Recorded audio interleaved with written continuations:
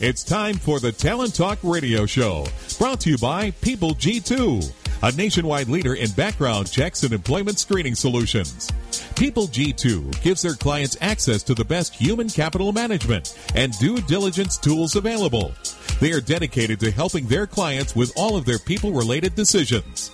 To learn more, go to www.peopleg2.com. Talent Talk centers on the topics of talent recruitment and management, leadership development, company culture, and employee engagement. These are all timely topics for CEOs, entrepreneurs, HR professionals, and business leaders.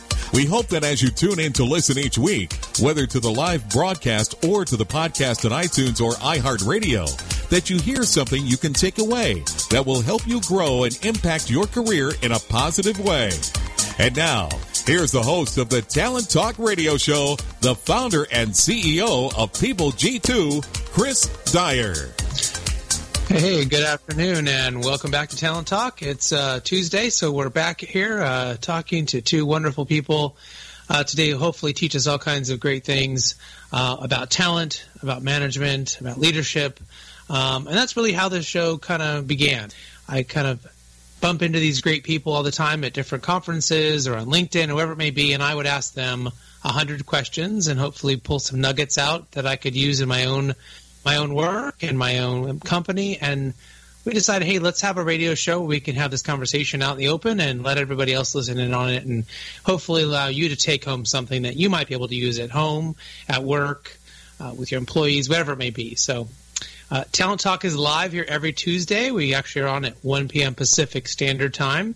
And but most of you actually access this through the podcast. So later on, we turn this into a podcast, and that gets thrown up onto iTunes or onto iHeartRadio.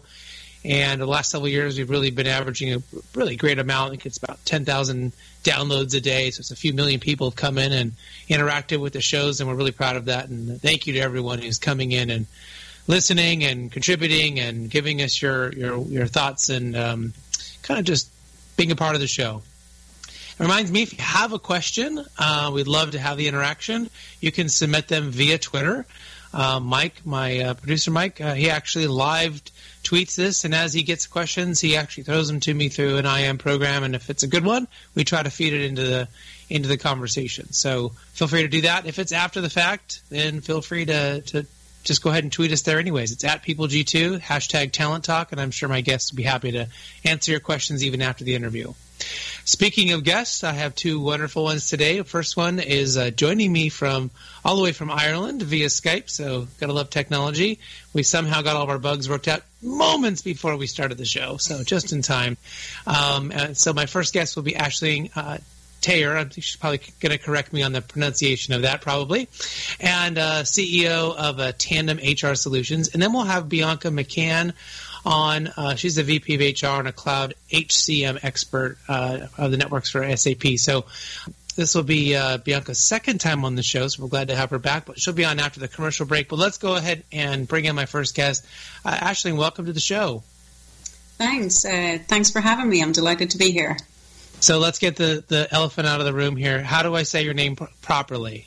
You got it surprisingly accurate, which has to be a first for my name. Yeah, it's Aisling Teillard. World record. You did it perfectly. Thank you. Generally, I have to pay Paul, who helps us with the show here, some sort of a fine every time I mess up a name, which means I'm very poor. Seems to mess them up. So anyways, why don't you tell everyone a little bit about yourself, kind of how you got started, what you're up to, and, of course, tell us about Tandem HR Solutions. Sure, I'd love to. Yeah, so I've been in HR all of my career. I literally started my degree in HR, and then I did a research master's in performance management. And I worked my way up from the bottom in HR roles through different industries, anywhere from banking, food, security, and eventually I found my way to becoming the HR director for SAP in Ireland. And we grew the Irish operation quite big, and then I went out and helped them get started with SAP China. And from there, I moved on to become the HR director for Telefonica O2 in Ireland. And we had a good run there. And Telefonica then decided to set up a European Shared Service Centre. And I had the good privilege to be asked to set it up from scratch, and it was their first European organisation. So literally, I had that beauty of being able to build an organisation from scratch in my own way, which was wonderful. And then I went out to consulting. But I always had an itch in HR, and I love HR. I love everything about it. But my probably biggest passion in HR was always performance management. And I got to do lots of different performance management solutions, homemade ones, global ones, European ones, you name it, I put them in. But they never felt quite right. It always felt like they didn't quite work. And trust me, I was the HRD who got all the ratings in on time and had perfect bell curves. And I was really, religious about the whole thing. But it still didn't feel quite right. And Tandem is something that sets out to scratch that itch really and get it right. So Tandem is all about a feedback and coaching tool. So what we do is we have a mobile-led solution that allows people to give each other feedback on the go, set their goals on the go.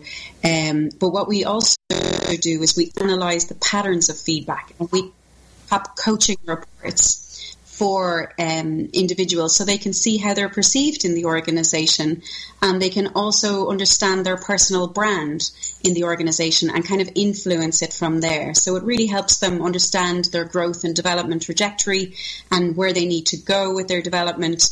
And it's a way of them identifying the progress that they've made in the organisation. So Tandem is there to kind of bring feedback and coaching to life in organisations through technology. It sounds like a really great tool and something that companies could get a lot of value out, but it sounds like a lot of value for the employee as well.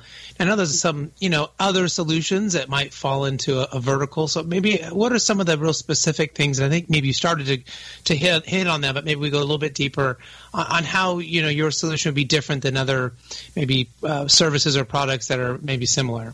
Sure. So there is, there is a couple of other feedback solutions out there, but where they tend to land is in the kind of in the praise business, a facility for people to recognize each other and praise each other on the go. Tandem is very much about growth. So we really encourage that constructive feedback to come through. And we like to see people through the lens of the company values and behaviors. So those behaviors that are important to the company. So people give each other feedback in that context, that it should be constructive and it should kind of reference how they see people through the values. And we do two things. One for the employee, where we pop for them a personal dashboard, and they can see, look, this is how everyone around me perceives me through the eyes of the company values. So if your company values are, trust, leadership, being brave or bold, your scores are really high on being brave and bold, but maybe not so high on leadership. And that allows you to go in and set some personal and development goals for yourself so that you can start to influence that perception of you. But it also shows you the progress that you've made, all the great things that you've achieved, all of the goals that you've had. You can favorite your feedback and interact with your feedback in different ways, so it pops up in your personal dashboard. And we see that as a tool that employees can bring into conversations with their manager to say, hey, look, here's a 360 view of me right now, and here's how much progress I've made, but here's the areas I'd really like to develop. So we're trying to give back the ownership of growth and development right back into the employees so that they can really drive their careers forward. And in parallel, we also then give managers a coaching report, and we show them how their coaching capability is compared to the company norms. But we don't just want to give scores on the doors, so we give them real coaching tips to help them become great coaches for their people. So, if the system spots that maybe trust is a little bit low for a leader, it gives them some ideas about how you can develop trust on your team. So we're constantly we're a bit like, a little whisperer in your ear kind of going, hey, you might try and do these things to become an even better coach. Because we recognize that coaching is a journey, and most managers aren't born coaches. They have to learn it over time, and it's a tool to really help them on their journey. So, one of the things that kind of popped in my head as you were talking about what sounds like a great tool is I wonder how many companies don't really have those values that maybe articulated or really set or updated. You talk about leadership or being bold or those. Do you ever run into that issue that they want to run down, they want to do all this cool coaching stuff, but they don't really have this great idea of what those things are that they really want to value? Yeah, you do. And I have to be honest, we're really picky about who we work with, so we often say, you know what, I don't think we're for you, because if they're not up for that journey of creating a feedback culture and they're just looking for a silver bullet tool that, they don't have to engage in the journey, they're just looking, to show people, hey, we've got a cool tool, then we tend to back off, I'll be honest, and we tend to leave them to our competitors, because we really want to engage with companies that have growth at the heart of their journey and the heart of their culture. They want to grow and develop their people, and they're serious about it, and they want strong feedback cultures. We really help them diagnose, do you have a strong feedback culture? So there's some great analytics in the background, really strong analytics that you can bring into any boardroom with pride. And of course, it's all real-time data. So, you can pick it up that morning and walk into the boardroom that afternoon and showcase who your most trusted leaders are, who's living the values in your organization, what's the social network of your organization. So you can really dig deep. But really, that's the kind of information you don't want to put in the wrong hands too. So if you get a company that isn't going to take that information in the right context, then really it's just a source of frustration for both the company and for us. So we tend to just work with companies who are on that progressive journey and want to get to those places.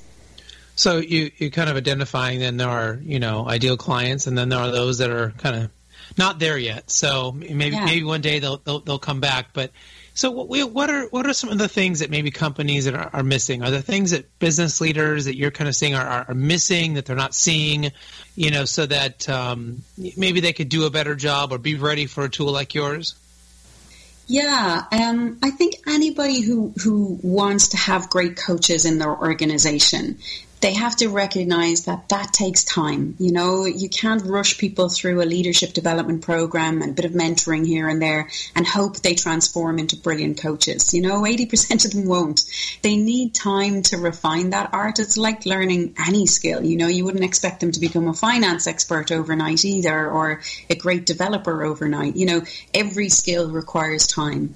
And I think we're very time poor in business, and managers are very time poor. And I think we're quite hard on our leaders a lot of the time because we expect such great things from them. We expect them to deliver these amazing business results, to network with their peers, to impress their bosses, and to grow and develop their people. That's a pretty tall order. And often the time is squeezed on developing your people.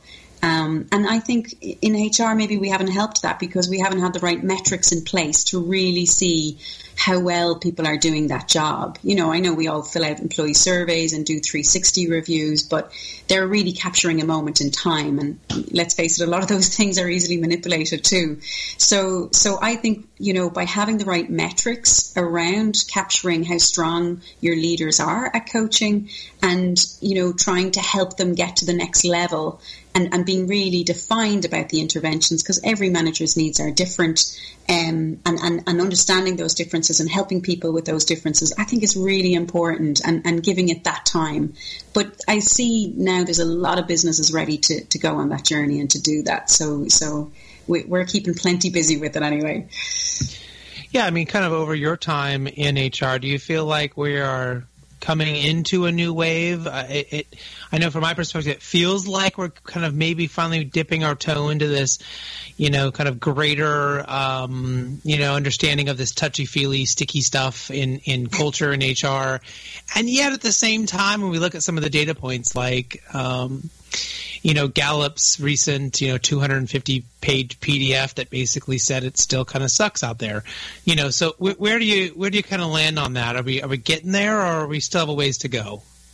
Yeah, I think we're getting there. When I came to HR, we weren't even at the board table at that stage. I'm showing my age, of course, but then we got to the board table and it's like we didn't know what to do with it. We weren't all that strategic, and over time we got increasingly strategic. But I think now they're doing the right things, and even though they're kind of building the bridge as they walk on it, they're throwing caution to the wind a little bit. But I think that's a good thing. You know, I meet a lot of clients and they say, you know what, actually, we've thrown out performance management. We don't do ratings, we don't do bell curves anymore. And I said, are you worried about, whether your people are really going to have proper performance conversations? They're like, we're absolutely worried. We don't know what the next step is, but we felt it was the right thing to throw it out. Now, that's not the right thing for everybody, but I love that HR people are doing what they believe is the right thing, even though we don't have all the answers. I think that's brave, and I think that shows real leadership. And I think people are doing really transformative things. If you think about, performance management, it's been an institution for like 25 years in HR. It hasn't really been touched. I mean, it's been tweaked, but not really changed. Whereas people are doing really dramatic things with it now. I think that's brilliant. And I love this new brave world we've entered, and I hope it continues. Bravery is a great word for it, because it's, there's something better, that there's, you should be doing something else. And what exactly that is, it's, not totally, it's not definitive, and maybe it will never be definitive, but, it starts to feel like there's a few more good options out there. One of the kind of important things that we see is with these kinds of tools is it really works well for those people who are the right person in the job. So how does something like what you're doing maybe help identify or deal with people? It might be great, and they might be all those things on those, words on the wall that you want your company to be, but maybe they just aren't the right person for that job. They just aren't good enough at programming or good enough at sales or whatever that thing may be. They're just the wrong person in that job. So how do you deal with that? Yeah. And, the tragedy is, I think, a lot of the time people aren't in the right job, and they could be so much happier in another job, either in that company or another company. And sometimes we're just not brave enough to give them that constructive feedback. And I think that's what Tandem is all about. It's about being really honest with people and going, you know what, here's some constructive feedback. Here's a way of me being good to you, because I'm helping you grow by giving you some constructive feedback. I love all this research from Carol Dweck on the growth mindset and so on. People are hungry for that. They really want that growth. And most people will thank you, because what they don't want to do is waste 3 years in a job they're no good at, then not get the promotion, and then walk out kicking the door on the way out. That's the worst outcome. So we're being much fairer to them by giving them constructive feedback early. And I think the way we coach people in the system, we're giving them a lot of self-awareness, and we don't tell you you're really crap at leadership. There's no 2 out of 10 score, but the absence of being recognized for being a strong leader tells you something in itself. So if leadership isn't coming up for you as a score, then, by default, you realize, oh, crikey, I'm not a great leader, and maybe this isn't the right job for me. And you can have a really honest conversation with your boss. And I think that's what Tandem's trying to do. It's trying to bring honesty and feedback and help people grow and become the best version of themselves, because you're right. A lot of people are sitting in the wrong job, which doesn't allow them to become the best version of themselves. So no little bubble that floats over your face in your system that says crap at leadership. I love that. That's good. Not so far. Not so far. All right. Well, you talked about having the right company, and it sounds a lot like, it's going to be a fairly sophisticated client, a company who's got employees and has been doing this for a while. So how do you see your service or the things you're kind of promoting maybe fitting into a startup culture, a startup role? Yeah. I think, the interesting thing is a lot of startups asked us, could they use our tool? And for some of them we said, yeah, and actually the tool is live in a startup accelerator, which is a really interesting experiment, because these are people who don't work together. They work in separate companies, but they are a community, and it's really developed the community aspect of them. So that's a really interesting client that we have. But I think with entrepreneurs, the beauty of entrepreneurs is they're so passionate about what they do. But I think the really important thing for them is they have to keep loving the problem they're trying to solve. You know, I think sometimes entrepreneurs, we get carried away with our own product, and we think, our product answers all the questions for a client. But that's not true. Sometimes you have to tweak and evolve the product so that it's really right. But if you keep focused on, staying in love with the problem you're trying to solve and helping clients solve that problem, and even if that means, tweaking or changing your product, I think that's really worth doing. And we invest in a lot of co-innovation with our clients because we're constantly asking them, do you want to lose some of the functionality? Do you want to switch stuff off? Do you want extra functionality that's not there? Because their problem is unique to them, and the product will solve it better as they innovate with the product. So over time, you get this lovely co-innovation where the product is getting better all the time, but the client's problem is getting better solved by that as well. It's kind of a great way to phrase it, and a good segue into what I'm going to ask you next is, at what point do you think HR can try to be a bit more entrepreneurial in that way? I mean, do you see a future, for them and for the average HR person to really, kind of get into more of that role where they're trying to solve things in a preemptive way instead of, I guess, maybe being someone who's receiving people in a door, right? A complaint taker. Yeah, I really think it is time for HR to get up and lead. I think we tend to be a little bit overly cautious, and we have we wait for the approval of multiple stakeholders before we act. And I think it's time to get over that a little bit and move on and just lead from the front. It's time to be brave and go, you know what? We're going here, and come with us on this journey. You have to trust us on this journey, because you don't see finance running around asking the whole organization, should they bring in a best-in-class system? You don't see finance act like that because they feel confident in their own decision-making. And I think it's time that HR matured into that and went, you know what, I don't need to ask 10 leaders if it's okay if I do something. I need to lead from the front, and I need to progress with the solution that I believe is right for this organization. And I think a lot of us have the CEO's ear now and are the CEO's confidant, and we have the right to that role, and society has let us have the right to that role because the whole of society has changed, so the future of work and the way we work has to change. So I think they're waiting on that lead from us, and now is the time to do it. Well, we're almost out of time, and it's flown by, so I want to make sure we ask our two favorite questions. And the first one is there a book that you're reading right now or you recently finished that you might share with us? Yeah, I just finished Chaos Monkeys by Antonio Garcia Martinez. It's a journey of a startup in Silicon Valley, and he sold to Twitter and worked for Facebook for a few years. So it's kind of an interesting read. But interestingly, I just got a copy yesterday, a signed copy of Bill McDermott's book, Winner's Heart, and I can't wait to get stuck into that. That should be a good read. I'm a big fan of his. Well, those sound like great books to check out. And, of course, the last but not least is how can people get a hold of you or learn more about Tandem HR Solutions if they're interested in working with you? Sure. They can tweet me at TandemHRSol, or they can send an email to info@tandemhrsolutions.com. Fantastic. So thank you so much for joining us today. I really appreciate you being here, and hopefully we can have you come back at some point and give us an update. Thanks so much. Thanks so much for having me. Great to talk to you. Great to talk to you as well. All right, we'll be right back after this quick commercial break with my second guest, Bianca McCann. Imagine buying a newspaper and discovering that the news you're reading is 6 months old. There isn't much that stays the same for 6 months, and the same thing goes for background checks.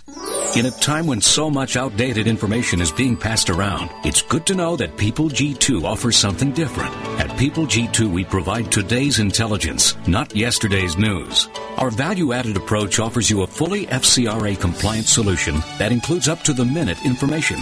By combining industry-leading technology with old-school human investigation, People G2 is able to give you information that is accurate right now, delivered quickly to our online system, or integrated with your HR system. So ask yourself, are you comfortable working with old news, or are you ready for a different kind of background check company? Visit peopleg2.com or call 800-630-2880. That's 800-630-2880 or peopleg2.com. Welcome back to the Talent Talk Radio Show. My next guest will be Bianca McCann, VP of HR. And don't forget, you can go to talenttalkradio.com and listen to past shows there. Visit us on iTunes or listen to us on iHeartRadio. You can find us just about anywhere. So really appreciate everyone who's coming in, listening to shows. And, of course, we'd love to have you kind of interact with us on Twitter. So don't forget to go to Twitter, pop in that @PeopleG2 and put in your question, your comment, whatever it may be. If you got room, add in that hashtag Talent Talk. Helps us find it, retweet it, get it out, whatever question you have answered. So with no further ado, let's go ahead and get to my second guest. Bianca, welcome back to the show. Thanks so much. So glad to be here. So why don't you tell everyone a little bit about yourself and, of course, your company and everything else that you're doing that maybe people should know about you or maybe they didn't hear if they didn't hear you the first time. That sounds great. Thanks for the opportunity. So I'm Bianca McCann. I work on the SAP HR team, and it's been a great over 5 years with SAP. I came through our SuccessFactors acquisition. And for folks who do not know what SAP does, I will share that we are the number one enterprise software company on the planet. We have over 350,000 customers in 180 countries, and we're a market leader in some really amazing HCM solutions, which I get spoiled with at work every day. We've got about 80,000 people that work at our company, and I'm really proud to share that we were just named one of the top 100 companies to work for by Fortune. Well, that's fantastic. I know you're a big organization, a great organization. I've always had been one that has sort of a really good brand around it. But you're right. I think people don't always necessarily know what you guys do if they don't maybe actually purchase your or things like that. So it's good that you kind of gave us that quick overview. As an HR strategist, what are you hoping your clients really gain from, the overall human capital management solutions that you offer? That's a great question, and I think as a HCM leader, some of the things that I think about are sort of table stakes, things like a really great experience for your employees, providing one-stop shopping, one engagement hub where an employee can sort of have the frustration-free packaging experience that they get from an institution like Amazon. They can actually have that in the workplace. They're supported for the things that they need to execute. We're sort of omnipresent and around that employee, that manager, that leader, whenever they need us. So definitely employee engagement. I also think some benefits of human capital management solutions definitely can be found in things like ready-to-go workforce analytics. We've got now this amazing solution that can basically serve up all the analytics that we in HR have been really challenged to be able to gather and act on. We spend a lot more time gathering data than actually making insightful movement on that data. So I think we're really freed up to change our focus and start making some serious action. And also, I think HR gets a lot out of it. Personally, as an HR leader, I love to use human capital solutions to think about how can we simplify our HR function. Now how can we create a great experience for HR to really deliver in the strategic element of HR and get out of the operational pieces that employees really want to manage themselves today. And finally, one more. What I really love about cloud solutions in general is that they provide truly an access to innovation that we've never seen before. For folks who know about on-premise HR, the things that we've worked through in the past, it's difficult to see our platforms getting updated and really, at the end of the day, our people having that innovation to consume. But with any cloud solution today, you're going to get automatic updates. Imagine like an update to an app that you have on your phone. This is not disruptive. It's totally natural now, and it's delivering innovation at scale regularly, and that is a huge win for HR. So I have this habit of hearing something really interesting in the beginning of the guest responses and then trying to remember to focus on the rest of it because I don't want to forget to ask you. But you mentioned data points for HR people, and this is something that's come up a lot where with the new tools that are out there, HR or whoever it may be in the organization can get a lot of data, but that doesn't necessarily mean anything for them if they don't have the right data. So what are some of the things that you're seeing is maybe the right data or the right kinds of things that you see your best customers actually focusing on and being able to leverage in the organization? Great question. And that's sort of not an easy one, but an answer that should be easy, which is really benchmarking. The best solutions out there today are bringing in not just, housing and analyzing and serving up your data for action, your internal organizational data, but they're also being able to provide sort of collective intelligence, the benchmarking data that we in HR, rarely get our hands on. How do we know what the best attrition rate, what's the healthy rate? How do we know how the best recruiting channels to go get our talent? What are other people in like industries doing? That's information we really haven't had access to in the past. So for me, that's really where the rubber meets the road, where HR can truly make impact to say, okay, we're on our way. We're keeping pace with the industry, or we're trailblazing. We get to choose what we want to do, where we want to be on the change curve. But that data, that benchmarking data that we've never had really to this level before, can help really guide us up and down that curve. And is there room within that data for, I always suggest to HR people that they look at what's working, or they look at what is going well. You're trying to use that data to find out, where you're having your successes, and, what are your best employees doing? What are your most productive teams doing? That kind of thing. Is it the data that you're able to extrapolate with your system, able to help them with that kind of a thought process? Yeah, absolutely. So really profiling, best in class and what that means in your organization. Data today, that's sort of table stakes, being able to know what's an amazing hire, or what are the top performers doing at my company that other performers who could become top performers could do more of. What's the learning what learning interventions are the most impactful that people are actually consuming on their own? And we're starting to see, particular skill or behavioral attributes continue to climb. We can measure those things today in really unparalleled ways. That is really powerful for us. So yes, absolutely.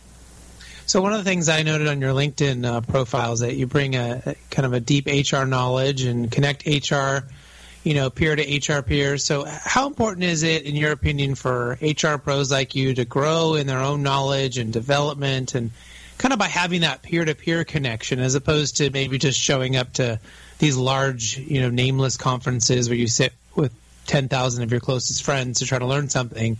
Where do you kind of see the difference in there? Yeah, I think I've been to way too many of those conferences. I think I may have even spoken at some of those conferences, so apologies in advance. But I think a couple of things. I think the most, really the most savvy HR leaders today, they're out, they're collaborating, they're sharing with peers, they're tapping into resources and best practices, because I think what we realize today is there's no business book that you're going to go pick up. There's no necessarily even a blog post that's going to be able to provide you the amount of information agilely that you're going to need to be able to do your job in HR. It's really a dynamic field, and it is about the network today. That's really different than it was in the past. In the past we were really guarded about our talent practices and the way that we take advantage of our human capital in good ways and ensure that they're poised for success. We didn't want to share that. That was our competitive advantage. And today I think we realize in this network sharing, knowledge economy, that where knowledge used to be power, knowledge sharing really is the key to success today. You give to get. I also think what we started to see as we share is that because HR is moving away from one-size-fits-all process, there's one way to do performance, or there's one way to develop talent, we know that's not true anymore. I think we're starting to see that the process itself isn't the secret sauce. It's the culture of your company and the way that employees are able to react to the things that you're providing to them and take advantage of those. That's the secret sauce. And so we can share freely because our culture is something entirely different. That takes an inordinate amount of time, energy, and enthusiasm to build. It cannot be easily replicated. So, and the other thing I wanted to kind of ask you about that kind of came up in looking at some of the things that you're doing is this idea around employee enablement as opposed to employee engagement. So can you maybe talk about kind of the differences and what you're seeing? Is one better than the other? Is it you kind of just a different way to phrase it, or is it really kind of promoting something much different? Yes, absolutely. I think I saw the word enablement really creep up maybe 5 years ago, right? And enablement itself, you ask people what it means, it has a lot of different definitions. So I think the first thing that I always think about is, what's the difference between enablement versus engagement? So engagement to me is really about that emotional attachment, right? How the employee feels about the company, their commitment and connection emotionally leads to higher productivity. But enablement is different. Enablement to me is about sort of the practical side of that. Do they have what they need to succeed from a tools and resource perspective so that they can do their job really well? That can be like a computer, like a physical tool, or it can be something more abstract like support from their manager or the best training to support their growing skill set. So enablement's really important. It's part of the engagement puzzle. I don't think they're interchangeable. I think enablement needs to be more deeply considered as part of an engagement strategy. Because if you think about just drivers of employee engagement, right, it's things like, do I know how I fit into the greater strategy of the company? Do I have a good relationship with my manager? Am I clear at how I can be successful here? All of these are also underlaid, so to speak, with having the right tools to do those things well. Have we provided, where we can in HR, in our sphere of influence, the enabling pieces to allow the delivery of engagement? So it's fascinating to think about the two. I think they're really separated. And I'm thrilled in my role to get to be able to be involved deeply in enablement to then see that experience engage the employee. Well, you sort of given me a new a word to think about. I hadn't it hadn't run across my eyes yet. So I'm glad that you're kind of bringing this forward, and it's an interesting way to think about it and how it really differs from engagement. And I think it's important for people to think about. There's that, are you happy? Do you feel like you fit in this, or do you feel empowered? Do you feel like you have, the things that you need to go out there to make things happen? And those are different, and they're really important, I think, to that overall experience and maybe success for not only you but the company. Am I saying that correctly? Yeah, absolutely. You're saying it. It's like words right out of my head. So perfect. I also think just one more point on this is that, you can really destroy employee engagement. Even the most highly engaged employee, you can destroy that without really taking care of enablement, right? Because if we're creating barriers of entry for employees to be engaged, which shows up again in great relationships, great work, compelled by the commitment of the company, what they're doing out in the world, and how the employees contribute. If we're not able to allow employees to easily access that piece of what they do and the emotion that comes off that, because there's annoying things like bad technology or really bad managers or paperwork or ambiguous responsibilities, if we don't remove those barriers to entry with enabling resources, we'll never really get to engagement. So, great topic. I'm glad you asked that question. Yeah, and that's why we're here. We're trying to find the new things or find the cool things that people are talking about to really kind of dive in deeper. I noticed that you also do some stuff around personal branding, and we've had and because this was your second time on, I think we also had Steve Cannell on the other day, and that was his second or maybe third time on. He's with Miller Coors and does a lot of cool stuff with their innovation and entrepreneurial things. But he really talked about a personal brand being so important for yourself and everything you're doing, regardless of whether you see yourself as a celebrity or you feel like you're the customer service agent of a large company, that having your own personal brand is so important. So how do you see the importance of that, and how does that maybe really help an employee achieve greater success in their own career? This is right up my alley. Personal branding. I don't know if we've talked about it to death or if we're just getting started. So that's why I love this topic. I never get sick of it. A couple things. I think, personal brand is important for every single person. It doesn't matter who you are or what you're doing. It's at every single level. And here's why it's important to me and why I think people should care about it. I think a personal brand gives you permission to be yourself. I really believe that. And being authentic in the workplace today is partly what we offer, even at SAP, is our employee value proposition. Bring yourself to work fully. You can do that in a much more deliberate way if you can really think about, what is the value that I bring to the organization? What is the perception that I expect people to have about me in the workplace? And authentically, what am I willing to accept, the good, the bad, and the ugly about that perception? I may come off as impatient one day, but act with a sense of urgency the next day, right? Truly, this almost the same exact thing, but perceived differently. So controlling how you're going to be perceived in the workplace gives you permission to be yourself. I also would say a personal brand is really exciting, and people should definitely sign up to do this because it allows you to leave your mark. You can really think about, what's the legacy I want to leave behind? What do I want to be known for? and being deliberate about how people should think about you because of the work that you're producing or the way that you're making them feel or the impact that you're having, you can control that.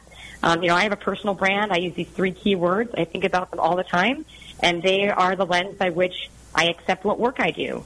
I produce the work that I send out. I work with teammates and colleagues. Everything is in the lens of my brand, and you don't really know how to sort of get your head around that until you sit down and do the work. So branding is really important, and it's really fun. Well, and I mean, the way that you're kind of articulating it is really important. That it really allows you to be yourself, and I just can't think of anybody that would last more than 10 minutes in an organization that when creating their personal brand would choose things that aren't positive, that aren't their strengths, that aren't their, the kind of the best of who they are. So it really kind of helps them articulate and focus themselves into that work. I mean, if you really, really love accounting and you love everything that has to do with spreadsheets and, payables, and I mean, that stuff makes me like kind of want to vomit, but like for someone else, that's like the best thing ever. Right. And so if that's who you are, that's going to be that, you know what I mean? You're not going to like create your personal brand of being a jerk, or doing, kind of not. Mediocre work. I mean, who would even bother to make a personal brand if they were going to do that kind of ridiculous thing? So I think it's really, really cool the way in which you've put it in there, and it just kind of naturally takes people into that positive. Have you seen that's kind of how people tend to react to it? Totally. People definitely play and they should play their brand into their strengths. And a brand isn't about creating what you want to be. It can be. That's part of the brand plan. But the first step is really discovering what your brand is, even if you don't like it. For example, to pick up on one of your lines, that jerk at work, that actually might be that person's brand. But they might say, I'm a devil's advocate. Part of my brand is playing devil's advocate. That's the role that I play and the value that I bring. And I can prove that because we've, had 3 or 4 innovations as a result of me sparring off with my colleagues. I could do it differently, but that's where I want to own my brand. Even that jerk at work can say, yeah, you know what? That's right. That's me bringing my best. I can bring it better, but discovering that about me and changing the perception of, you're kind of a jerk too. Wow, you're a devil's advocate, and you help us uncover opportunity where we haven't seen it before. Even that person has a brand that they can make into a positive. Yeah, I mean, absolutely. And to your point, they might be able to polish the edges a little bit, but being that important voice is great. And so maybe the brand is having an opinion and standing up for what's right, or whatever those things may be, as opposed to being a jerk. So. Yeah, exactly. When organizations start struggling, and probably every organization that's been around for any decent amount of time has had a moment when they were struggling, oftentimes the focus is put then on the talent in place at that time, whereas maybe the focus might need to be on the leadership or the effectiveness of what's happening. So what would be your advice to a company that maybe is struggling to really compete in the market or deal with some other issue? Where should they really begin evaluating? Is it their people? Is it their leaders? Is it their process? I mean, where would you kind of point them first? I guess that's a hard one. I think my first thing I would say is to actually refocus on the organization. If you're starting to struggle, I think the first thing to do is get back to, what's your core purpose? What is it that you do as a business? Who are you, and what are you trying to provide for your customers, not just your external customers, but also your employees as customers? So that's the first thing, is to remember who you are and to say, are you being true to that? Did you stray off course somewhere? Is there a lack of clarity on your purpose or your path? And, maybe that's causing some struggle in the market. But the other thing I think about is, if you think about strategy execution, I always say 99% of realizing the strategy is human capital, and 1% is the other stuff, right? And so I guess the question is, if you're off path, how are you managing your human capital? What is it that you're doing to develop your talent, to stay the course, to ensure that they're fully engaged, that the org structures are right, that your incentive plans are looking correct, that your performance processes are compelling the right kind of behavior? How is your human capital impacting your market traction. I was reading the Burson's Human Capital Trends Report for 2017. I read all of it, all 144 pages, truly. And on the first couple pages, you've got a really interesting chart on there that shows two key things. It shows sort of this curve that's the technology curve, like technology evolution, and it's shooting off the page. It's just over year, there's more and more evolution in the space of technology. But he's got another piece of the curve there that shows productivity and people keeping up with productivity in conjunction with technology change. And he goes on to say that we're basically stagnant in regards to employees being productive. And that got me thinking, if you look at that delta, what they start to say is the delta is all about how you're organizing the employees that you have, how you're organizing talent to be successful. And so that comes to mind when you ask that question. But the other thing that comes to mind is, how are you meeting the expectations of your customers? If you're not getting market traction, you really need to look at how you're serving your customers. I'll pick on McDonald's for a minute. McDonald's has delicious French fries, consistent hamburgers, but they've had declining sales, for the past, I think, 4 or 5 years. And they're, working on their image, and they're working on some of the offerings and these sorts of things. But they're disrupted with things like grocery chains are offering prepared foods that you don't have to go to McDonald's. You can get prepared foods that are healthier directly in your grocery store, or they're impacted by economic decline, and then shifting a menu to a value menu or something like that. McDonald's is an example of a brand that really is agilely trying to keep up with its customers, but even in that market, even with that pivoting, it's not fast enough. And so, are you listening to your customers and what they have to say?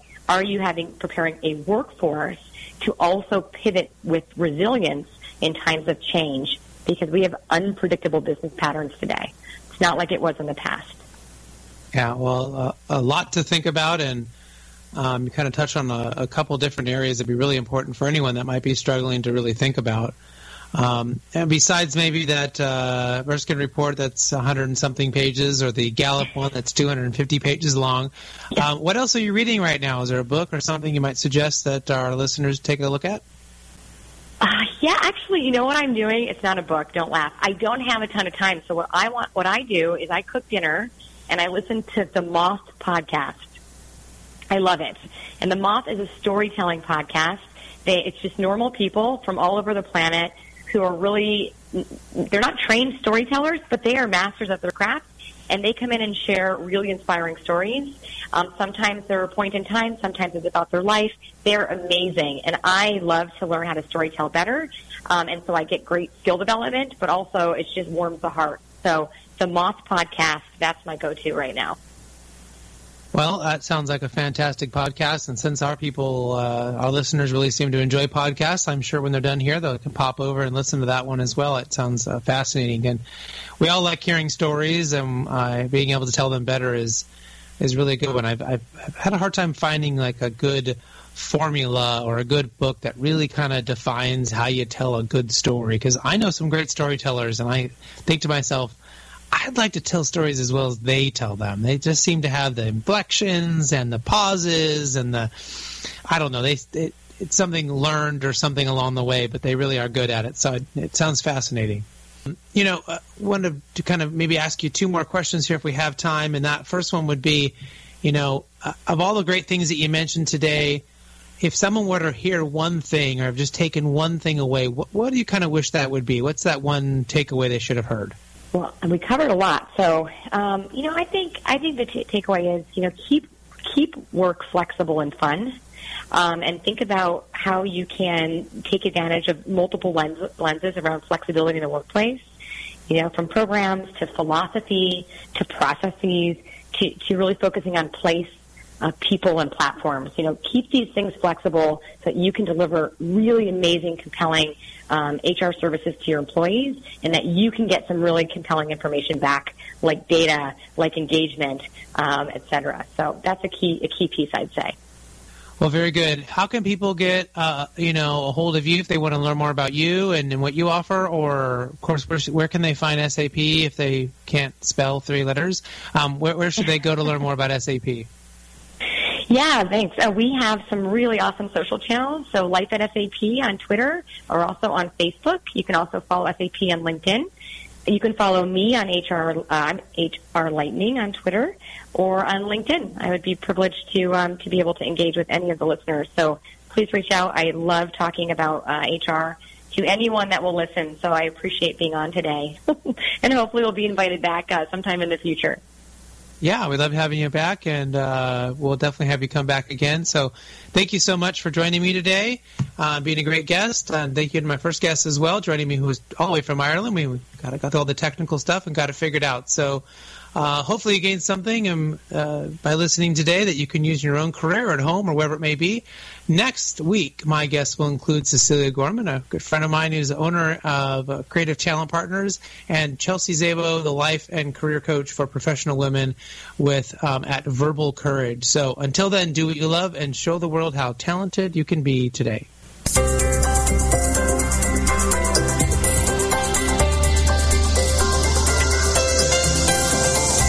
You've been listening to Talent Talk Radio, brought to you by People G2.